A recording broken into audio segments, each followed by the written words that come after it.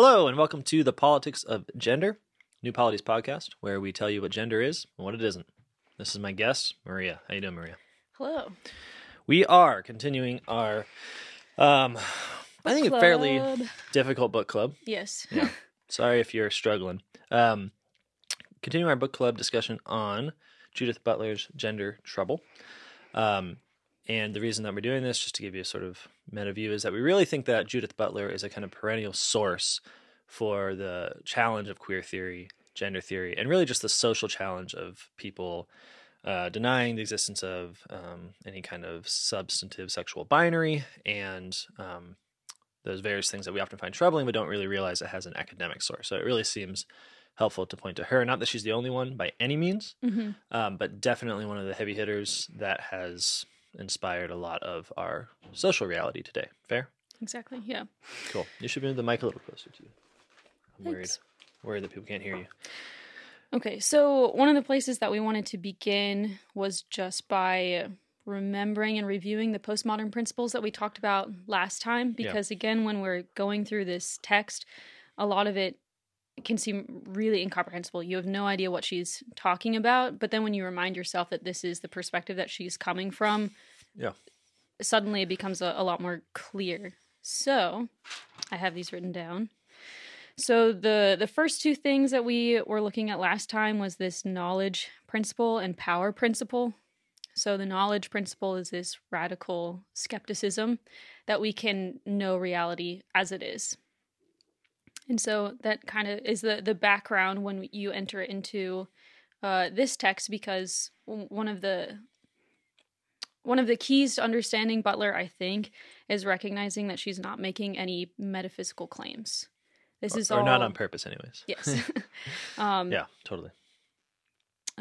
Because she doesn't think that you can get to reality itself. The other principle was the power principle. And that's because we can't know reality. All that's left is power and our constructions of power into systems. And so what she's doing then is performing this genealogical critique, which is not asking what is gender really, but okay, we have this binary before us. What power produced it? Why? Yeah. Who is it serving? That's really what she's trying to accomplish. Totally. And then there were these four kind of commitments that go along with postmodernism. One was the blurring of boundaries. And that's, I think, this idea of troubling that she's talking about, why it's gender trouble, just to show that things are not as stable and clear as what we thought. The other is the power of language and how language actually builds our reality because it tells us how to think about it. The third was a cultural relativism, which we accidentally skipped over. Did we? Last time. We did. Whoops. And that's this idea that if we can't actually know the truth about reality, then all we're doing is constructing narratives. But who's to say that your narrative is right, my narrative is more right? It just ends up being all relative and coming down to power about whose narrative is right about the world. So you can't evaluate cultures. You can't evaluate narratives. There's no possibility of that. And then the last one was this loss of the individual and the loss of the universal. So she flat out denies universals, but then you also lose the individual a little bit in this cultural construction thing too, because you only start to really know your identity and who you are through the construction that you've come to realize about yourself. It's a wild world out there. So that's postmodernism in a nutshell. There it is. And if you feel like we missed the truth of postmodernism, just remember it's all narrative anyways. So now, into the book. Into the book. Chapter 1. I would like to show my hand a little bit and also trick you guys into buying something. I wrote this essay called What Judith Butler Means. I think it's pretty good, and it also shows my hand a little bit in terms of describing the consequences of Judith Butler's atheism. But I think potentially, as we go through this, reading this could be a good supplement, because sometimes when you're doing book clubs, you have this like aching question to ask, like, but what do you think? What do you think? When the work is really sort of descriptive, like, okay, I'm trying to get into what this person thinks, because there's no way we're going to come to a real truth without like going all the way down and getting into the heads of other people and then trying to come all the way back up. So if you want to read that, that is an issue 2.3 of New Polity Magazine, available at newpolity.com. Now, to business. So what we were thinking of doing with chapter 1 specifically is just going through all the different sections and talking about the main points that we think are worth highlighting. Yeah. As we go through. Yeah, we're not really cool like leftists. Like they always do things like say they're going to review a book or something and then end up telling you the real meaning of the thing that's really their idea. We're not probably going to do much of that. This will be fairly boring. So, should I say it's boring? You think that'll lose viewers? Have we just lost a bunch? Oh, shoot. Sorry. Maybe. Okay, chapter 1, or part 1 of chapter 1, women as the subject of feminism. So I'm just going to go ahead and read the opening paragraph because I think it's very helpful. So she writes, for the most part, feminist theory has assumed that there is some existing identity, understood through the category of women, who not only initiates feminist interests and goals within discourse, but constitutes the subject for whom the political representation is pursued. Okay, so feminist movements have assumed that women exist. Totally. That is the category. They're the ones we're going to defend. So, what she ends up saying later on, recently, this prevailing conception of the relation between feminist theory and politics has come under challenge from within feminist discourse. The very subject of women is no longer understood in stable or abiding terms. And let's be clear, I mean, she's writing this in 1991, right? But I think it is extremely, maybe even more relevant today than it was when she wrote it. I mean, the idea that there is not an agreement within feminist discourse on what a woman is not just like a coming problem, it is the problem in feminism. Exactly. So what she's doing is moving from that and saying, okay, so it seems that within the feminist discourse itself, there's very little agreement, after all, on what it is that constitutes or ought to constitute the category of women. Therefore, we need to investigate this. This is troubling because the very category in which you are making your political moves is coming into question. Yeah, absolutely. And one of the things that she points out right away is that feminism is a political discourse, which means that it has a activity behind it. It's not simply airily reflecting on the philosophical truths of man, woman, gender, etc. I mean, it does that incidentally, but the point is that it has a deliberate and immediate social aim, normally expressed as the liberation of women from various powers of oppression, whether that's the patriarchy or expressed in some different way. But you can see the problem here that the philosophical question starts to eat away at the political desire, right? Well, if we're for the liberation of women, but if we don't know who women are, what are we doing? And this has obviously become problematic within splits within the feminist movement now, where you have biological males identifying as women and then being a part of the representation of feminism, whereas for many people within who identify as feminists are nevertheless saying that they don't think that person is included within the subject women. And so then she starts to take this genealogical critique move, beginning with Foucault. So I'm going to share page numbers for those of you who are using the PDF. But this is on page 2. Foucault points out that juridical systems of power produce the subjects they consequently come to represent. So if you've read Discipline and Punish, this is the idea of the, what's it called? The delinquent. So feminists assume that this category of women exists. And she writes, but the subjects regulated by such structures are, by virtue of being subjected to them, formed, defined, and reproduced in accordance with the requirement of those structures. The way that we understand this category of woman is from this political discourse that's happening. And so what she ends up writing is, and the feminist subject turns out to be discursively constituted by the very political system that is supposed to facilitate its emancipation. So if it's this discourse thing that has produced this category, then why are we trying to use that thing that has created and suppressed the category to then emancipate that category that it itself produced? Yeah, so whenever you, within the postmodern context, say, I'm going to call these things women, you're making some kind of arbitrary power move, right? Mm-hmm. And so for feminism to say, we're going to work for freedom and against tyranny by using this category that we're going to call women, is taking the same sort of arbitrary power, just trying to reverse it, or rather reverse its direction.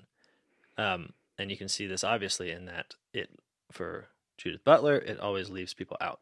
So the category of woman, she speaks somewhere of the fact that there are women that say that they are not represented by feminism. So the very fact that there are women who are not feminists is itself evidence that the category of woman cannot be the subject of feminism. It has to leave people out. And this is, I mean, you can see how this just follows from the postmodern problem, right? Is that, okay, so the universe is just there for you to make meaning with according to certain structures that are available to you for the sake of your own individual ends, and so you do. But you can't do it in a way that's satisfying to everyone, because ultimately you're in violent conflict with everyone else in how your view of the world, how your language is imposing some sort of order on the real. So one feminist response to this problem is that, well, what if we can figure out what woman is before the political discourse, before the law? But she questions that you can even come to know what woman is before that political discourse is even in place. So again, on page 2, she said, Indeed, the question of women as the subject of feminism raises the possibility that there may not be a subject who stands before the law, awaiting representation in or by the law. And to be clear, like, her understanding of the law is that human power that mandates in a certain respect that things be seen in a certain way, understood in a certain way, lived in a certain way. It's a broader conception of law than like a positive. I think if you're not familiar with this postmodern stuff, you might be reading law in like a written statute sort of way. But so basically, what she's doing is critiquing what she calls the state of nature hypothesis, what she calls the foundationalist fable, which really has she's critiquing the classical liberal notion that there is an original state of nature of man. We can turn back the clock and see what man was like on his own, his nature isolated from all of reality. And once we understand that thing, apart from all of the different impositions that we've put onto man, then we can start building reality and building politics off of that. Yeah, and what she says is so wrong about this liberal view is that whenever you get to a state of nature myth, you're always describing something that is still obviously culturally constructed. That's still obviously, you're not ever apart from like your linguistic, social, rational, historical world. You are using it. And this is why, I mean, Catholics are often very troubled by liberalism in this sense, because classical liberalism, yeah, because I mean, if you think about it, like if you look at any of the great liberal thinkers' state of nature myths, when they say like, okay, let's get back to man just as we know him in this kind of objective way, and then build all our political structures on top of that. So they just remove him from tradition, from the church, from history, and they look at him and then describe him. Nevertheless, the descriptions are obviously very contingent. It's like, well, he's an individual that doesn't get married, but only like relates to women for a certain amount of time before he, I mean, I'm talking about Rousseau's sort of savage myth. So they're describing something, but it's very obvious that it's for the purpose of building up a certain kind of society from that point. They're trying to describe an original man. Mm-hmm. But even the attempt to get back to the original man, not everyone is in agreement on. Right. And so it almost just proves her point It's that you just more can't get power. to the original man. You can't get to the state of nature. Yeah. And I think in many ways we can agree with that. So you can't get back to I mean, we do get back to original man, but where do we find it? We find it in a narrative. We find it in Genesis. Yeah.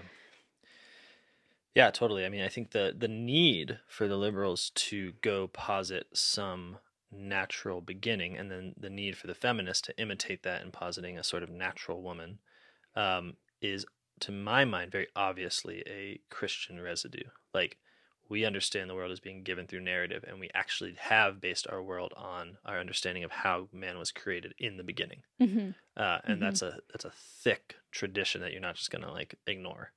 Exactly. But Butler is trying to actually say, let's not do that either. So there's no woman before her cultural construction as such.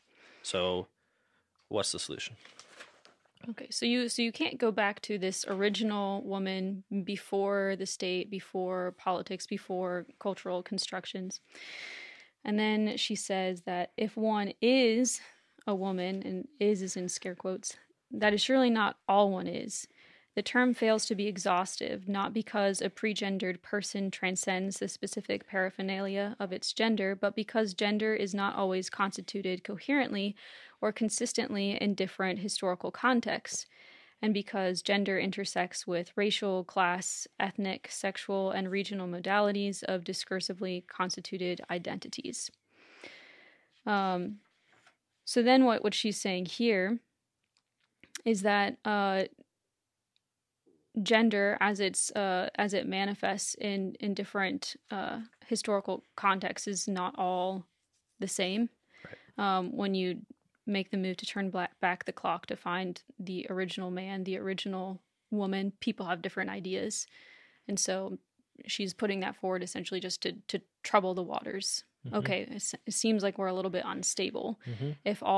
If this, I think, goes back to the cultural relativism principle. Mm-hmm. So you have all these different maybe cultural narratives or expressions of gender, but you can't evaluate them. You just notice that there's all these different ones, and so that further emphasizes the fact that for the postmodern you can't really come to know the true one. Mm-hmm. Yeah. There's another sort of way out that she posits, not as what she believes, but just as a possibility for feminism. She says, is there some commonality among women that pre-exists their oppression, or do women have a bond by virtue of their oppression alone?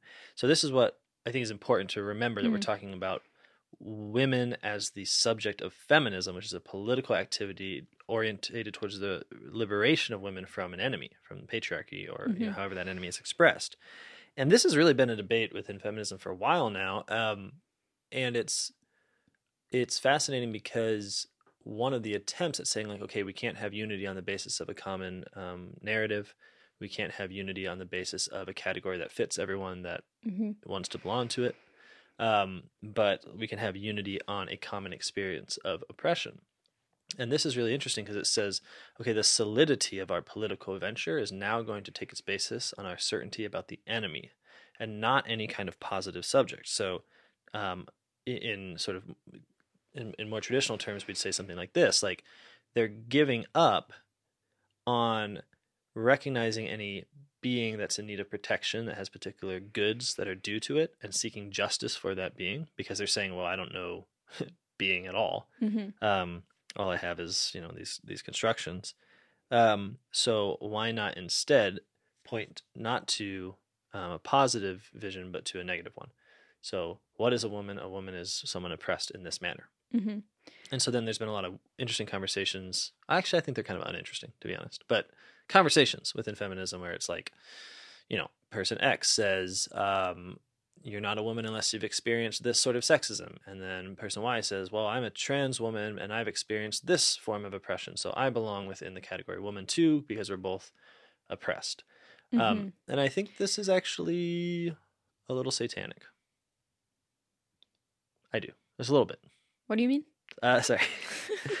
Well, it's just like in the Luciferian sense of like your political work is war. There's no good being sought outside of the destruction of a perceived enemy. And part of the difficulty of this is that it makes the category, the positive category, rely on the continued existence of the enemy that provides you with your common, well, oppressor that makes us all one. So you come to need the oppressor. And this becomes a sort of form of it's self-mutilation in some way, because you're, on the one hand, you want to be like against the patriarchy, against, whatever it is that's oppressing women. But on the other hand, if you ever win, if you ever defeat the enemy, suddenly the basis of the category of women dissolves. And if that's all you mean by if that's all you mean by it. If all by you have women. is within the postmodern context, you have nothing but a particular political goal, and you're just asserting a particular form of unity that comes solely from the enemy. I mean, basically what you're saying is the will to power is satanic. Yeah, I mean, I think so. And I don't mean it in like an alarmist sense. I mean, like when I look at what Satan does, or Lucifer does, he's lost, right? He's a loser in the sense that he doesn't have any positive good to gain or protect. I mean, his work is enmity. His work is obstacle. I mean, Satan means adversary. And so the unity comes in the fact that we have a common enemy. Yeah, like what's the unity of the demons? I mean, they don't love each other, but they all hate a common enemy. So that's sort of where I'm troubled by this method. But in fairness to Butler, that's not exactly where she goes. She doesn't say like, let's just, I mean, I think it's a consequence of what she does say, but it's not where she goes in terms of a solution to this problem of like finding a universal subject of feminism. Yeah. Although she does criticize this idea of finding unity in oppression, because she says that what ends up happening a lot in feminism is that you end up supporting a highly Western notion of oppression, and that's not the same experience for everyone across the globe. Yeah. And so even within oppression, there's a lot of subdivisions, and so there's even more fragmentation. So she's finding fragmentation within the category of like what constitutes women, and then she's also finding fragmentation within oppression. Totally. Like when liberal feminists go like to non-Western countries and are like, "Don't worry, we've come here to give you your God-given universal right to abortion," and then the women there are like, "We don't want it." They're like, "Well, we're going to make you want it." So, more getting towards the end of that section, if we want to wrap up the first one, she says, indeed, the fragmentation within feminism and the paradoxical opposition to feminism from, quote, women whom feminism claims to represent suggests the necessary limits of identity politics. So that's kind of a summary of all the things that we've been talking about before. Yeah, she's not going to find any kind of answer in identity politics. But she also says at the end that, she does kind of offer this odd possibility for how to get out of this bind. When I'm just going to read the last sentence, if that's all right. She says, perhaps paradoxically, representation will be shown to make sense for feminism only when the subject of women is nowhere presumed.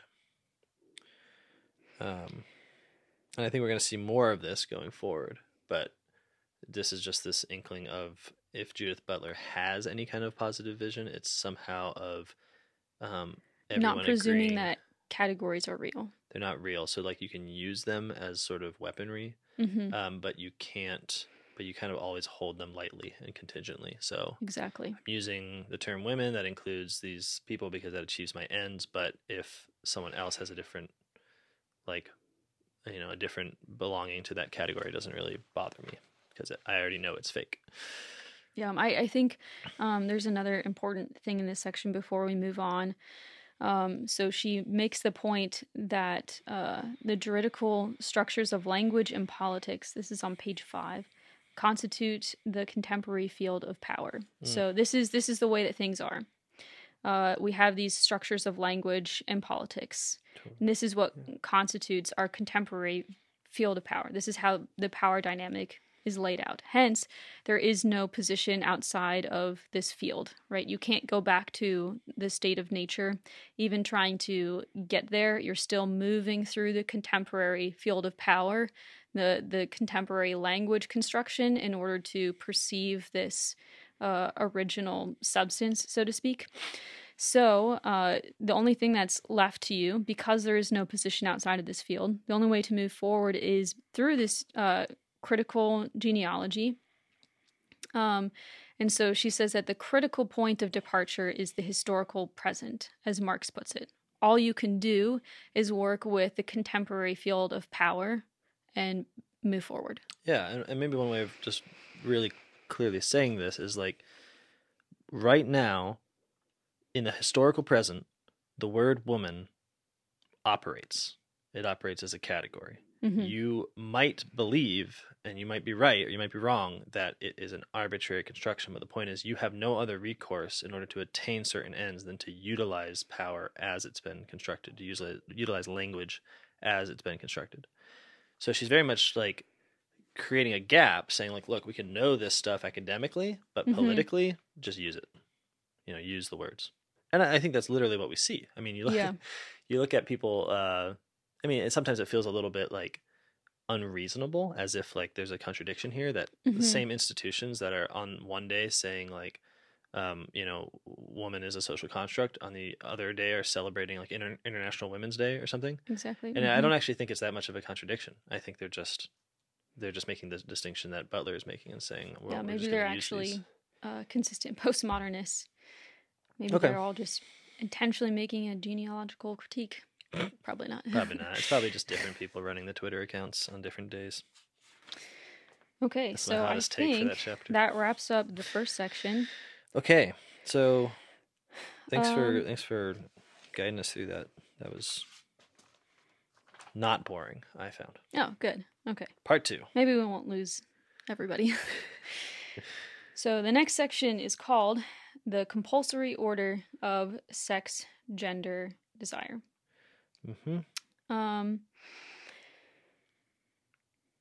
Sweet. So what she's trying to do in this section is trouble this gender-sex distinction and the cultural assumption that we have that gender and desire follow from sex. Yeah. So there's one paragraph, it's the second paragraph, that I think is really helpful for understanding what she's talking about. So first of all, when she's talking about sex and gender, sex is just the body, it's the biological, and gender is the social construct. She doesn't think that there is substance. When she's saying gender, she's not talking about the possibility of actually being a man or being a woman or really being anything. This is just the cultural understanding. Yeah, and she says it a few different ways, but probably the clearest to me is that gender is the cultural interpretation of sex. Sex is the anatomically differentiated body. And then gender within this context is what we make of it, how we express it. It's the cultural interpretation of sex. And she's going to go on to make that more difficult, but that's what she's starting with. So she says, if gender is the cultural meanings that the sexed body assumes, then a gender cannot be said to follow from sex in any one way. And I remember reading that the first time and thinking that what she was saying was that gender cannot be said to follow from sex at all, but I think it is key that she says in any one way, and that's what she's using as leverage to trouble things. And so I think what she's getting at is that, okay, you have sex. We'll just assume that this binary is real for the moment. So assuming that there's this sex, we can see in different historical cultures that sex is manifested in different ways. Gender is manifested in different ways. It means slightly different things. Totally. Its roles are slightly different. And they don't even have to be radically different for her. All she's saying is that they don't always manifest in the same exact way. Yeah. So, if that's the case, her next sentence is taken to its logical limit, the sex gender distinction suggests a radical discontinuity between sexed bodies and culturally constructed genders. And so that's kind of where she loses me. Yeah. Or I find that not very compelling. So if there's not any one way that gender always follows from sex, therefore it could manifest in any possible way. And I just don't think that's true. Yeah, and in fairness to Butler, I don't think she thinks that either. It's just that she's kind of trapped within her presumption. So insofar as she bases further arguments on this, I think it's a genuine flaw. But she's also saying, like you kind of mentioned, like she's taking that, well, the sex body as a given. She's just presuming that, okay, we're going to say that there's this definite given of like a sexual binary in anatomy and genetics and biology. Yeah, but on the face of it, it's totally dissatisfying. Like, how on earth could you ever say that because a gender cannot follow from sex in any one way, that means there's radical discontinuity? I mean, when I think of what radical discontinuity means, I'm being kind of literal, like at root, they are discontinuous. But the way I put it, I have a note here. I said the relationship of X to Y, where X is the cultural meaning of Y, is not a relationship of radical discontinuity. It's like if I had, the cultural interpretation of brunettes, and my interpretation could be wildly different than someone else's. Nevertheless, you don't derive from that a disconnect between the cultural interpretation of brunettes and brown hair, as if like this is somehow this, Yeah, that it's free floating, and she ends up using that word later on. Yeah, she says when the constructed status of gender is theorized as radically independent of sex, and it hasn't been, so I don't know why she's saying that, but there you go. Gender itself becomes a free-floating artifice, with the consequence that man and masculine might just as easily signify a female body as a male one, and woman and feminine a male body as easily as a female one. So I think that if sex is binary in the assumption here, so there's sexed bodies and they are twofold in some way, then I don't think it at all follows that the interpretation of that fact is so free floating that you don't have a supervenient or like dependence of the interpretation on that given binary, like the experience of the thing as binary. It's like, no, I just disagree. It's not the case that leads to, this fundamental detachment from sex and gender. And the most charitable read I think I can give of that is that if she's being consistent with her postmodern principles, if you really can't get to know reality as it is, if that is impossible, then in a way there is a radical disconnect between the constructions and the reality. There's at no place do they actually meet. At no place do they actually touch. Right. You might say something like, she has explained the possibility of, like the logical possibility of a disconnect between the cultural and the sexed body, but only because they're two different things. Like a cultural interpretation is not a fact of sex. But that's not really to say much, especially when you look at our history, which has been a largely coherent history of interpreting sex in ways that are directly related to the object of interpretation, that are limited by it. So I think that what she's saying here, this radical disconnect, this gender as this free-floating artifice, makes a little bit more sense in what she's saying in the following two paragraphs, because this is when she's troubling the category of sex itself. Yeah, this makes more sense to me too. She says, what is sex anyway? How often we've all asked that question. Is it natural, anatomical, chromosomal, or hormonal? And how is a feminist critic to assess the scientific discourses which purport to establish such facts for us? Does sex have a history? And then she goes on, if the immutable character of sex is contested, perhaps this construct called sex is as culturally constructed as gender. Indeed, perhaps it was always already gender, with the consequence that the distinction between sex and gender turns out to be no distinction at all. Okay. I Yeah. think that that's the first time that I read it, I was just very confused how you could even move that far. But there's something else that she says down the line that in the next section that helps me to understand what she's getting at there. Yeah, I've got another thing too. Do you have yours? I can. Yeah, this Okay. is on page 8. There is no recourse to a body that has not always already been interpreted by cultural meanings. Right. So when we look at the body and we say that it is this sex, the reason why when we are doing that, we're already saying that within a cultural constructed meaning and language. Sex means something to us. Yeah. That's why we notice the category in the first place. Yeah. That's why we've given a name to it. Yeah. And we also seem to make this intuitive leap from having sexual characteristics to actually being that sex. And so I think that's what she is getting at, that there's no recourse to sex as just being a fact without meaning. Yeah. There's no such thing as like brute facts. I mean, Mm-hmm. the point is that if you already come to the appearance of sex and anatomy and genetics and whatever with the understanding that gender is a cultural expression of that thing, then you cannot see sex alone. You can only see the thing that motivates this particular cultural expression, the thing that we name beings as, Mm-hmm. or the thing that governs how we name beings.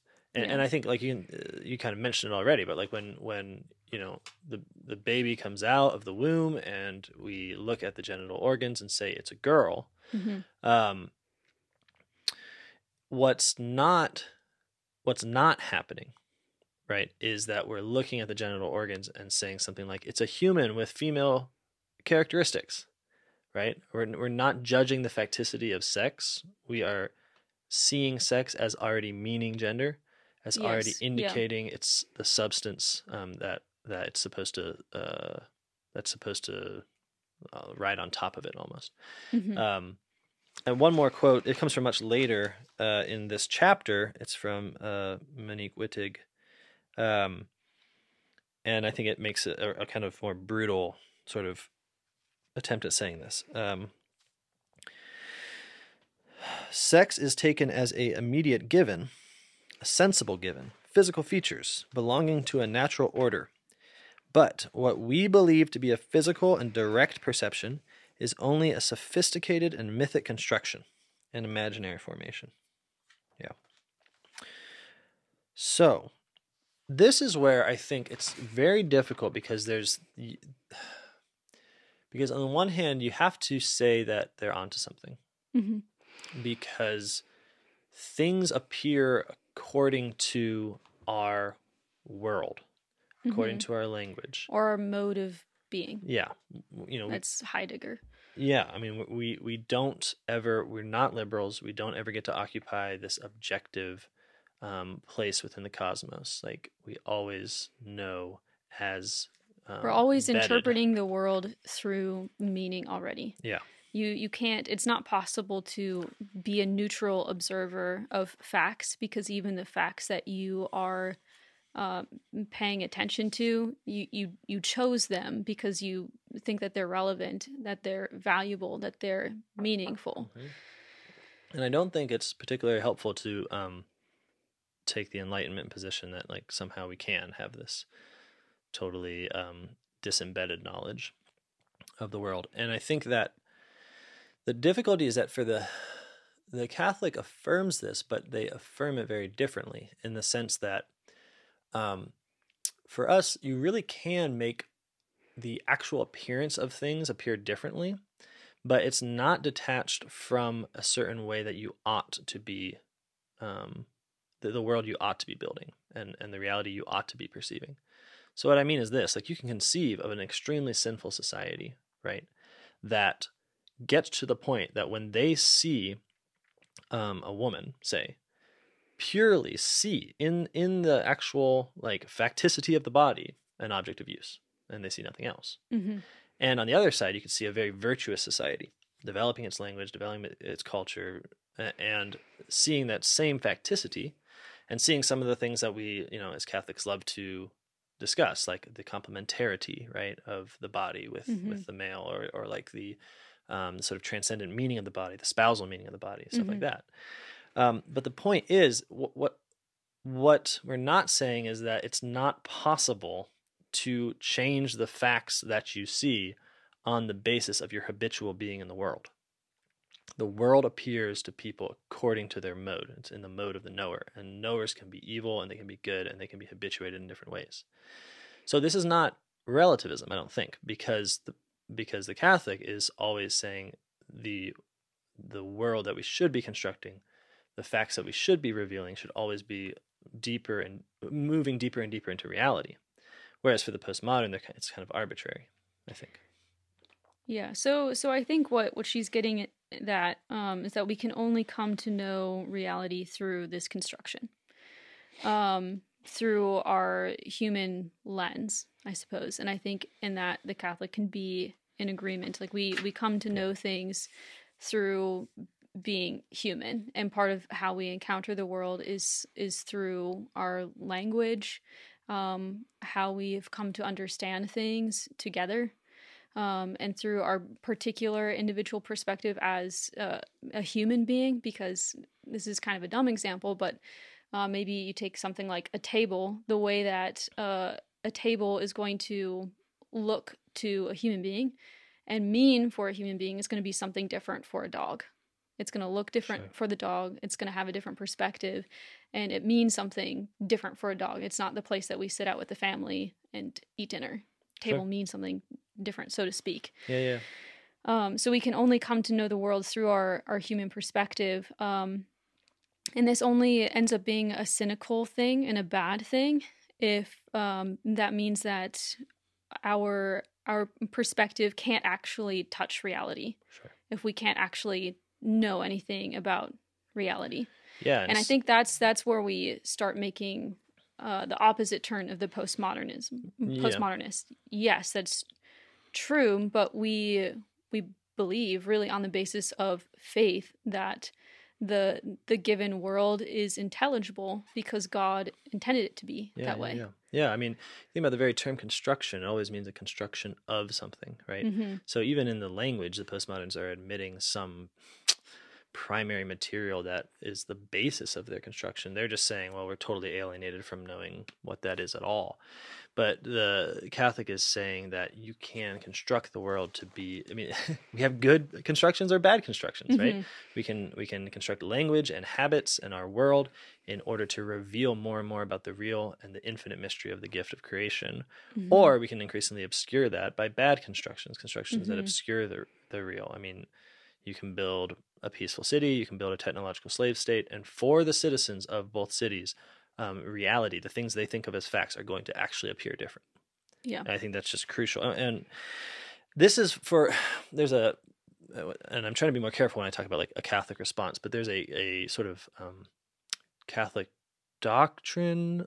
There's been a magisterial, I mean, Pope Francis has definitely said it, defense of the sexual binary that I know Pope Francis has made, and several bishops and groups of bishops have made, saying that sex and gender cannot be detached from each other. Mm-hmm. Okay, so that admitting some sort of distinction between the facticity of the body and then the cultural interpretation of it, but mm-hmm. then saying like, okay, but these things cannot be independent from each other. Yeah, and it's not actually radically discontinuous. Yes, which I think is true. But mm-hmm. I also want to say I think I understand because of this why that's not going to convert the world. Mm-hmm. It's certainly not going to convert the queer theorists. And the reason is because of what we just said. I mean, they're arguing that the very appearance of facticity of sex is governed by that thing you're calling gender. And gender, that mm-hmm. is your cultural world, your cultural interpretation, is actually the thing that's producing its appearance as sex in the first place, as that initial facticity. You know what I mean? So mm-hmm. it's the same critique as the critique of liberalism, right? It's saying like, mm-hmm. okay, you're saying you found this state of nature, but in fact, your state, what looks like the state of nature to you, is based on this current historical moment, this cultural mm-hmm. interpretation of reality.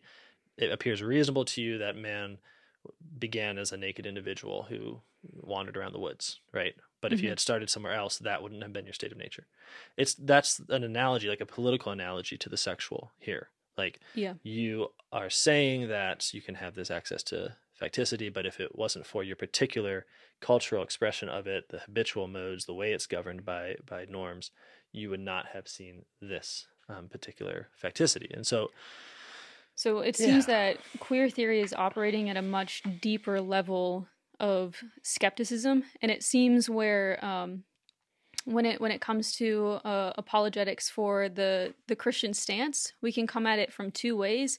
And one, dialogue with people who believe that we can come to know reality, that our constructions and or our conceptions of reality and reality itself touch. And if that's true, like if I can trust my sense perception of the world, if I can trust my experience of man and woman, yeah, okay, we can move from here further yeah, into to dialogue, and I can show you. And here's why it's fitting that what it means to be a man is this, and what it means to be a woman is this. So you can have that level of discourse, and it's awesome. But then for the person who's at a deeper level of skepticism, who doesn't think that construction and reality can't touch, or if it does, we sure can't know it. hmm Um, we can only obscure reality. We can't ever illuminate it. yeah, that kind of discourse isn't going to reach that person. No, no, I don't think so.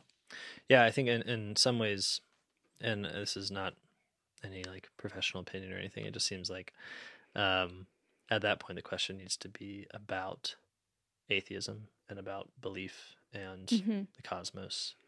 And as much as we might think the answer is like let's just hit those science books hard, we should probably be hitting like the 5 ways of Aquinas or something, Yeah. which doesn't always get its results. But okay, so is that? I mean, that's part 2 of. I mean, I think that pretty much does it. I mean, she at the very end talks about everything we've talked about by saying that this effort to make sex the kind of foundational state of nature thing is to cast it into a pre-discursive domain, and it might be helpful just to know that that's sort of a synonym for everything we've discussed. That like um, what it seems to do to the postmodern is basically arbitrarily and with great power say that this experience is prior to language and prior to Hmm. cultural interpretation, but that itself is just an act of power. It's not true. Yeah. So we can't know sex before gender. Um, Cool. so maybe they're just the same thing. Maybe the same thing. Yeah. Hey, this has been a really long discussion, so we have decided after the fact to split this thing into 2 parts. That's all. So this signifies the end of the first part. Be tuned for next time. Bye.